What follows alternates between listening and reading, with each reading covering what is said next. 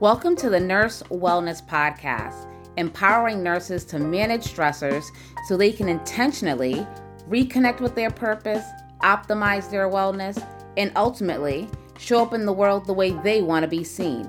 I'm your host, nurse practitioner Wendy Garvin-Mayo, your stress solution strategist. In this podcast, you'll receive actionable stress management tips, insightful interviews, and strategies that focus on inspiring you to be your best, do your best, and give your best. With that, let's get started.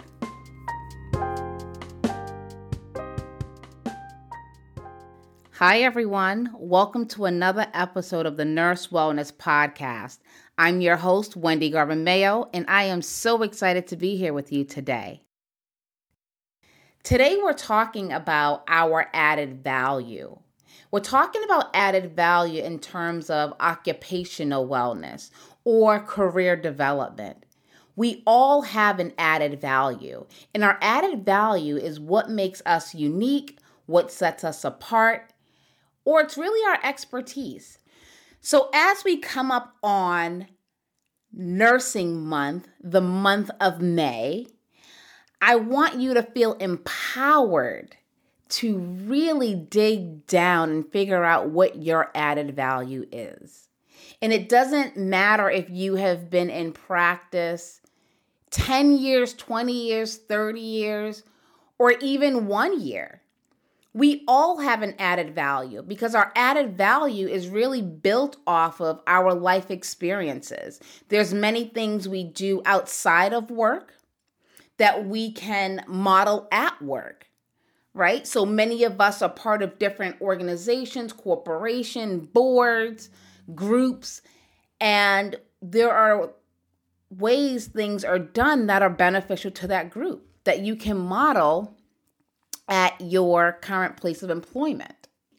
I want you to find your added value and operationalize it and make a change, innovate, be part of the solution.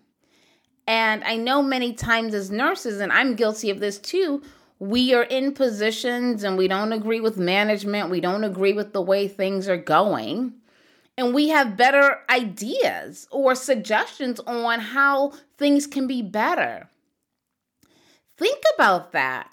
Share those ideas, right? And don't allow your manager or your coworker to stifle those ideas. You know, people always say, well, it's always done. It has always been done this way.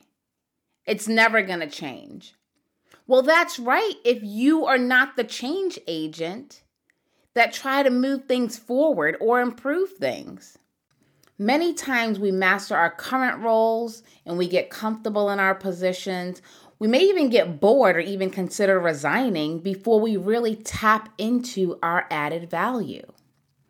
And our added value is essential because it can innovate current practices, it can change standards of practice, it can amplify the vision, mission, or goals of an institution or business, or it can improve processes that impact our role, our team, or even the customers we serve, whether it's patients or stakeholders.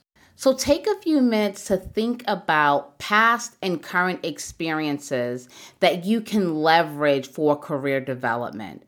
Many times we are involved in organizations, we're on teams, we hold various positions outside of our current occupation where we develop skills that we can utilize in our current roles. So that can even be your added value, whether you're good at time management, you're good at organizing, you're good at bringing people together, you're good at streamlining processes. So we all have an added value, but what is your added value? And have you tapped into it? Once you identify your added value, it's essential to really think about how to operationalize your added value. So what does that even mean? It's the what, how, why, who, and when. So what added value do you want to operationalize? The how has to start with aligning your added value with the vision, mission, or goals of the institution or business, and understanding how changes are made. The why is really, why are you doing this? To improve, enhance, or innovate, right? That's why we're doing it. We want to improve something, whether it's efficiency, whether it's quality, whether it's time, whatever it is, you want to improve something. And the who are the decision makers? Who do you need to talk to really get the ball rolling? Who is the decision maker? Whether it's leadership, a manager, a mentor, someone to help put this ball in motion for you.